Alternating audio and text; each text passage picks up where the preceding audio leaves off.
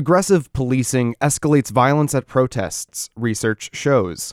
A former Madison police chief touts a better way. Dave Cooper, Madison's police chief from 1972 to 1993, says law enforcement should ditch the riot gear and tear gas to keep the peace. Wisconsin Watch is a nonpartisan and nonprofit news outlet that investigates government accountability and quality of life issues.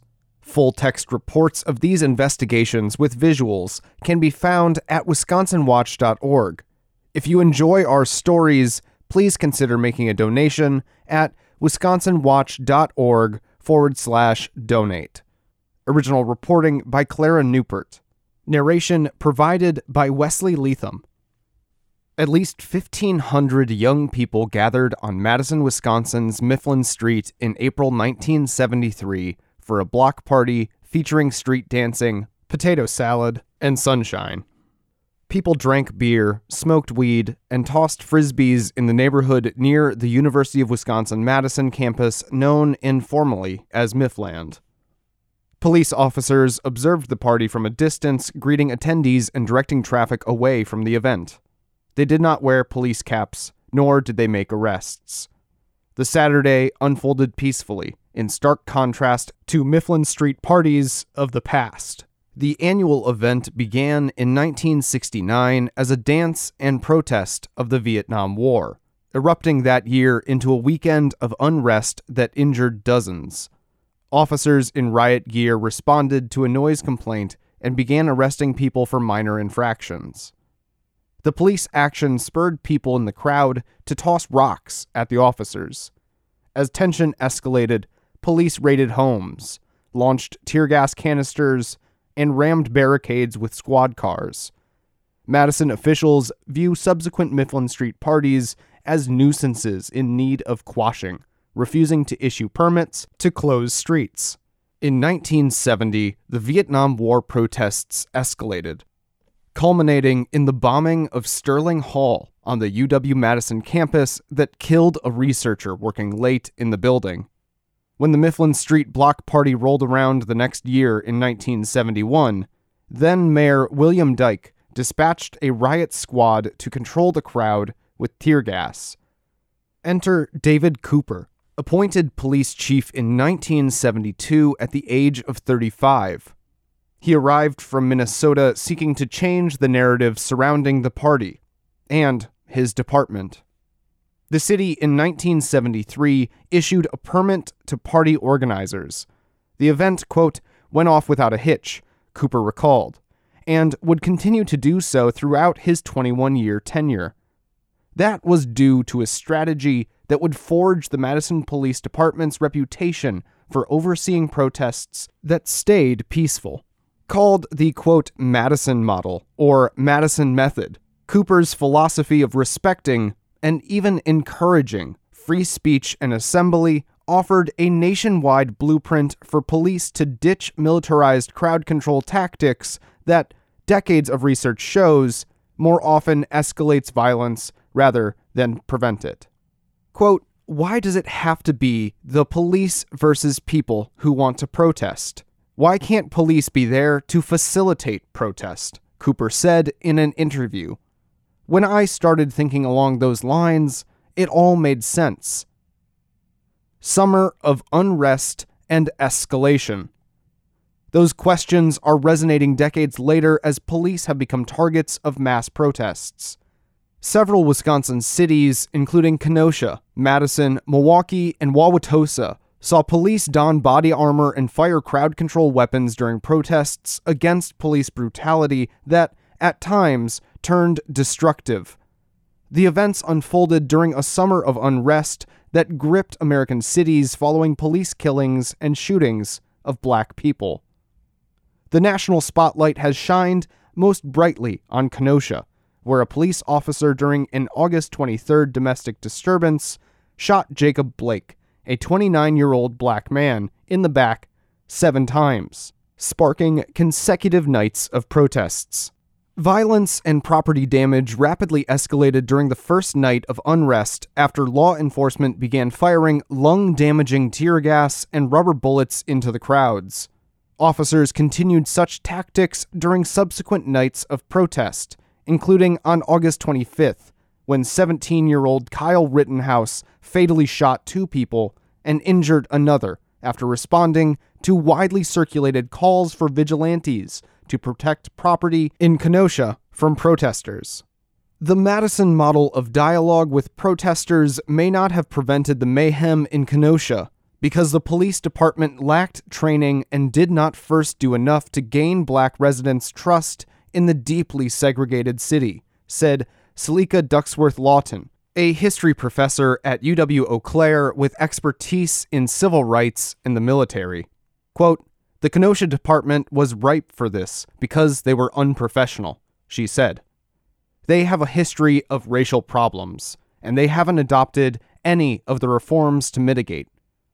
The Kenosha Police Department did not respond to repeated requests for comment about the tactics it used with protesters. The Kenosha County Sheriff's Office declined to respond to emailed questions. Law enforcement's response in Kenosha, including the early use of armored vehicles and the decision to arrest protesters en masse for curfew violations, ran counter to established best practices for policing protests. Quote, "History has taught us that the premature or ill-advised use of force against protesters, particularly the use of riot control techniques, often amplifies conflict with protesters and can instigate violence." Edward McGuire, a professor of criminology and criminal justice at Arizona State University, wrote in a 2015 St. Louis University Public Law Review study. The pillars of Cooper's philosophy remain embedded in the Madison Police Department's standard operating procedure. They include protecting speech and assembly rights and balancing the rights of demonstrators with those of the community. Quote, "We use restraint in the use of force. We protect people first and property second," the document says. But after Madison this summer saw its own smashed storefronts, toppled statues, and tear gas clouds during confrontations between riot gear-clad police and protesters, interspersed between weeks of peaceful demonstrations for racial justice, Cooper is among those questioning whether his former department retains the trust needed to keep the peace during future confrontations. Quote, "If you start using tear gas or pepper spray, you've pretty well lost things," said Cooper, now an Episcopal priest, poet, and peace activist in rural Blue Mounds, Wisconsin. Quote, "People are going to remember that for years." Decades of scrutiny for aggressive policing. Cooper came of age in policing during the turbulent 1960s, a decade featuring vivid examples of abusive policing against protesters. Photographers captured the most infamous images in Selma, Alabama on the, quote, "Bloody Sunday" of March 7th, 1965. That was when white police officers viciously whipped, clubbed, and tear-gassed peaceful civil rights marchers led by John Lewis, who would later serve Georgia in Congress, as they sought to cross the Edmund Pettus Bridge. Racial unrest swept cities nationwide during the summer of 1967, with Detroit and Newark, New Jersey seeing the most violent clashes between police and black residents. Milwaukee, where decades of racist housing policies and police brutality fueled outrage in black-majority neighborhoods, saw an uprising that resulted in 4 deaths and 100 people injured.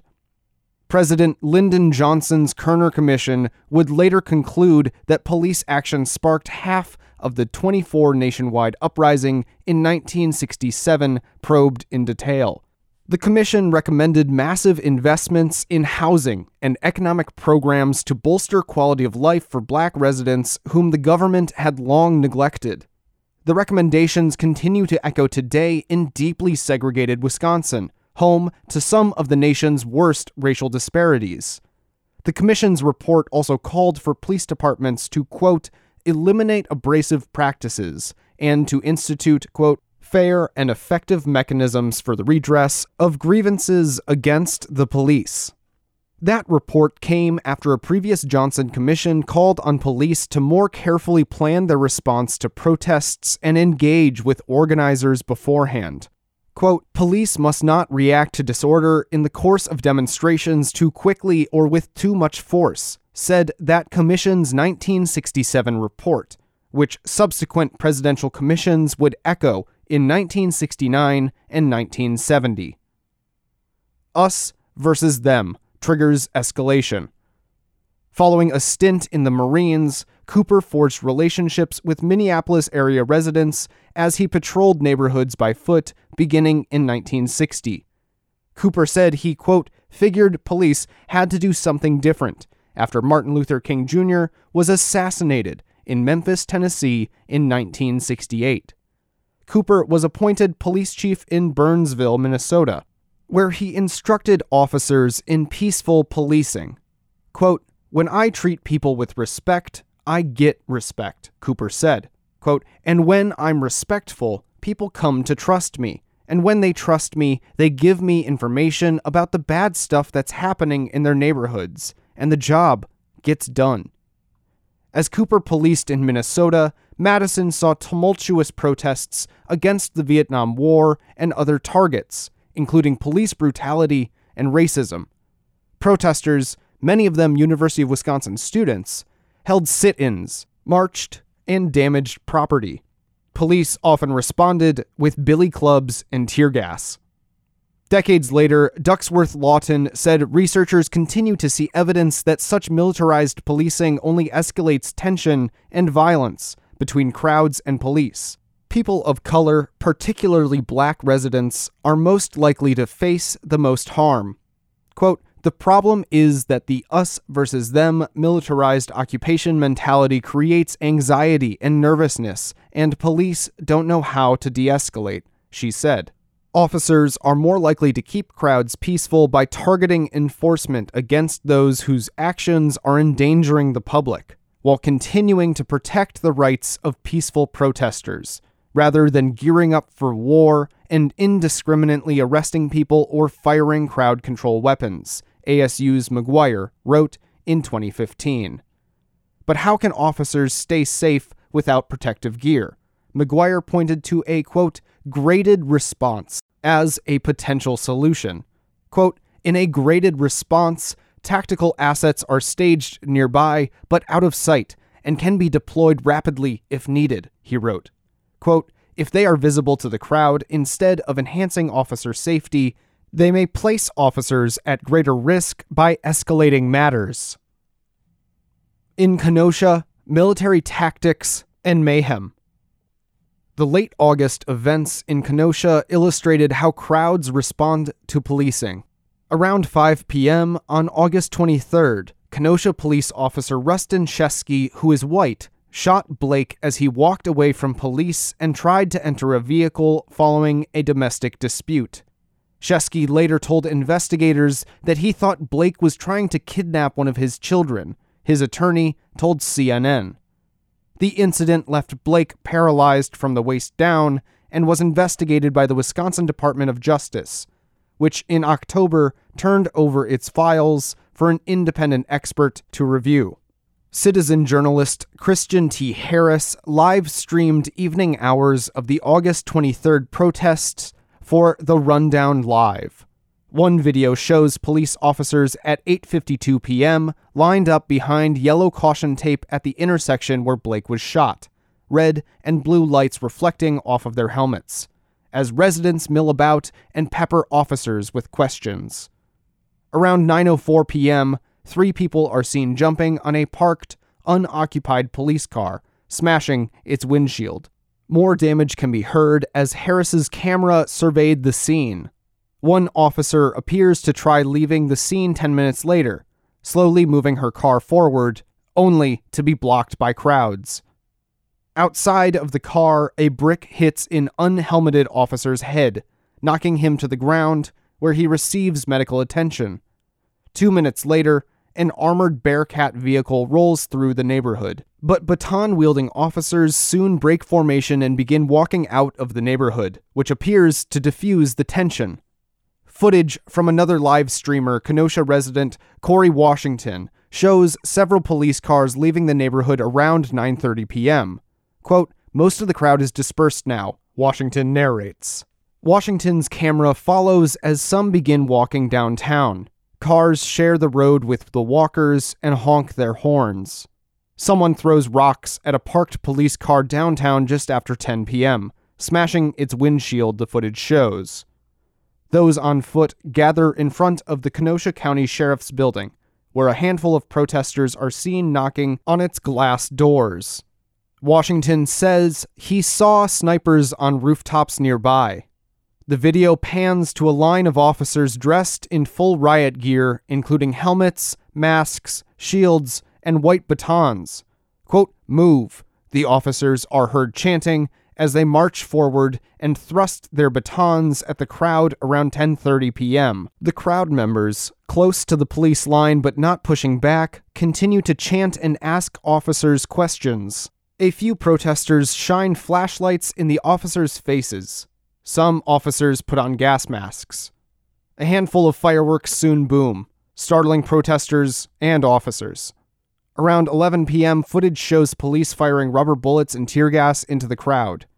As Washington films away from the crowd, standing near media members, he says a tear gas canister lands near his feet, and he kicks it away, not towards the officers. He complains that he was shot with a rubber bullet, leaving his arm bloodied. The footage shows him demanding an explanation for the shooting, but receiving no response from officers. Video footage and eyewitness accounts show the downtown clashes quickly escalating after police fire crowd control weapons.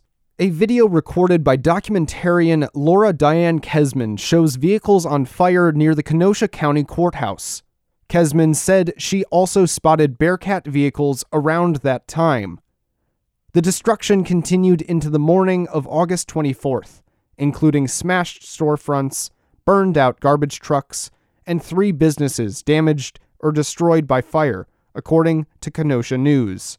Washington said it was hard to tell whether the destruction would have occurred if police had behaved differently during the protests. Quote, "Before they were deployed, things had gotten heated already, but there weren't any fires set," Washington told Wisconsin Watch in a November Facebook message. Quote, "There was damage done to police vehicles and an officer assaulted before the riot police were out. Events would escalate over the next 2 nights. Police and sheriff's deputies began the night of August 24th in riot gear and were joined by the Wisconsin National Guard, activated by Governor Tony Evers. Officers several times fired crowd control weapons, and people set swaths of uptown Kenosha ablaze and broke into a store, brutally assaulting a 71-year-old man. The destruction thrust Kenosha into the center of the nation's politicized conversation about race, and prompted calls to arms by self-described militias and other critics of those protesting police. On August 25th, Rittenhouse, a vigilante from Antioch, Illinois, fatally shot 2 people and injured 1. He is now facing homicide charges. His legal team is claiming self-defense. Law enforcement drew criticism for not arresting Rittenhouse immediately after the shooting as he walked past police vehicles with his hands up. A federal lawsuit against the city and county of Kenosha cites a video of that encounter while claiming that Kenosha police and sheriff's deputies arrested anti-police protesters for violating the county's curfew as early as 7 p.m. some nights, while ignoring armed vigilantes violating the same curfew. Kenosha resident Adelana Akinda, one of the protesters arrested for violating curfew, told WPR that she, quote, "felt more unsafe because of the tear gas and the flash bombs police used than when protesters burned garbage trucks used to block streets." The Kenosha Police Department's demonstration policy instructs officers to, quote, "use force sparingly," and warns that excessive use of force is criminal and a violation of department rules. Cooper suggested that Kenosha law enforcement, quote, "geared up and quickly mobilized due to a lack of community trust and support." Quote, "They most likely knew what was going to happen, so, in effect, the Madison method of dialogue and soft response would not have worked," he wrote in an email. Duxworth Lawton agreed, pointing to Kenosha's entrenched segregation and black residents' distrust of a primarily white police force going back decades. Freaks versus fuzz and other changes. Cooper saw a trust gap between Madison residents and law enforcement when he became one of the youngest police chiefs in the city's history in 1972. Inspired by his years engaging Minnesotans and theories about crowd control behavior during the French Revolution, he began meeting with organizers ahead of protests and etching respect for the First Amendment in department policy. Cooper also emphasized diversity within his ranks and sought to instill a, quote, peace officer mindset, with his employees sometimes ditching their starched uniforms for street clothes. He launched community relations programs, including a police community football game called, quote, Freaks vs. Fuzz. In his free time in Madison, Cooper frequently skydived and practiced and taught martial arts, including forming a local judo club in the 1980s. The martial arts played a central role in how Cooper lived and worked, he said. Quote, I tried to live and teach those core values of a martial artist. Character, sincerity, effort, etiquette, and self-control, he said. Quote, think about how each one of those values is also essential for being an effective police officer.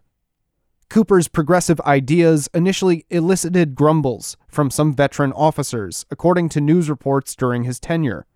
But Cooper generally received high marks from city officials and younger officers, including some who emulated his chevron mustache. When Cooper retired in 1993, the U.S. Department of Justice released a case study of his department's work in creating an experimental district across 1/6 of Madison, in which officers made decisions in teams instead of through the typical chain of command to support, quote, community-oriented policing.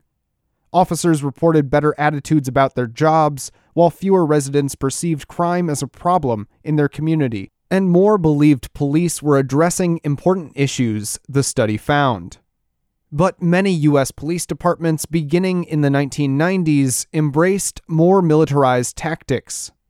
Cooper includes Madison in that camp, pointing to the police department's participation in the federal 1033 program, which allows state and local departments to access Department of Defense property. That mostly includes, quote, general items, such as furniture, vehicles, and computers. But the program also loans out weapons and other items associated with war, called, quote, controlled property, which local governments must approve. The program has sent items such as bomb-disarming robots, rifle flashlights, and night vision scopes to Madison, according to a federal database. Wisconsin police departments, sheriff offices, and other governmental agencies have accessed more than $42 million in controlled property under the program since 1994, federal data show. Cooper said the use of military-style gear only erodes public trust in police. Quote, we have an obligation to intervene. Unrest in Madison this spring has reignited emotional conversations about how local police should keep the peace at protests. On 3 consecutive nights beginning May 30th, Madison police clad in riot gear fired tear gas, pepper spray, and sponge projectile rounds to disperse people who took to the streets after Minneapolis police killed George Floyd. After thousands of Madison protesters peacefully marched during daytime protests, smaller groups smashed vehicles and broke into downtown stores. Madison police said in a statement to the public that officers fired chemical weapons only after people began damaging property and throwing rocks and other items. But the chemical clouds also stung peaceful protesters and bystanders. Quote, nothing turned violent until police instigated the violence. Nick Harrison, a 27-year-old Madison resident who protested one night, told Wisconsin Watch, quote, I saw a strong sense of community until the police showed up, dressed for war. Acting Madison Police Chief Vic Wall said officers deployed tear gas only because some people, quote, were intent on creating and engaging violence. Quote, we have an obligation to intervene, Wall told Wisconsin Watch in July. And that's when you have to look at what tools and tactics you have available to you, and tear gas is one of those things. When you talk about a large crowd, using some sort of spray or chemicals is just the most effective and efficient and non-injurious way to do it. Madison has seen such instances in recent decades, but, quote, remarkably rarely, Wall added. The protests prompted Wall to seek an outside perspective on how his department handled the unrest.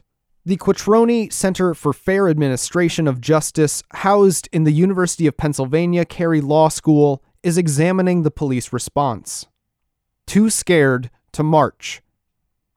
Cooper said the Madison Police Department should more clearly explain its use of force against protesters, tactics that teenager Shanani Williams said discourages some people from marching. Quote, some people want to participate, but they're too afraid to walk with protesters because of the tear gas and rubber bullets, Williams told Wisconsin Watch in June while pursuing a different form of protest, painting murals with fellow classmates at O'Keefe Middle School in Madison. Wall said he continues to follow Cooper's Madison model.